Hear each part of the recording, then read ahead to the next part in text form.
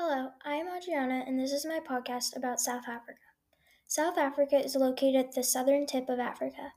From 1948 to the early 1900s, there was a system of apartheid in South Africa. It segregated black people, white people, and people of color. Even though apartheid has ended, it has left many lasting effects. I believe that there is now justice within the laws of South Africa, but the standard of living between races is still not equal. During apartheid, black people were forced to live in broken down shacks called slums, while whites lived in nice houses. Today in South Africa, there are no laws about where people have to live based off of the color of their skin, but it is still difficult for some black people to get enough money to live somewhere else than the urban slums. However, unlike in some other countries, the government is trying to help those that do not have a lot of money. In understanding apartheid, the author explains ways that the South African government has tried to improve the living conditions for poor South Africans. The text states water systems have been built to provide safe water. Street lamps have been installed to combat crime. The government is starting to replace shacks with better housing. It is also trying to build schools, police stations, and health clinics in poor neighborhoods.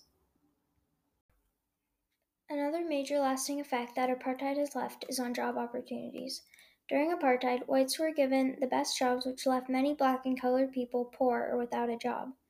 The reading says that even though today there are many discrimination laws in place, slow economic growth has led to an increase in poverty. By 2005, half of all South Africans did not make enough money to take care of their basic needs. Many of the poor were just struggling to survive. There is also a lack of education and systemic racism that prevents black and colored South Africans from getting jobs. Apartheid has also left a big impact on education in South Africa. The reading implies that there is now justice for all in education in South Africa.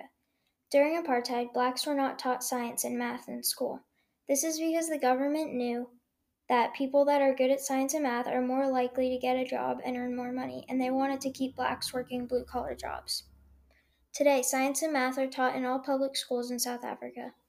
Understanding Apartheid quotes, schools in South Africa today are teaching skills all students will need to get good jobs. There's a strong focus on science and math.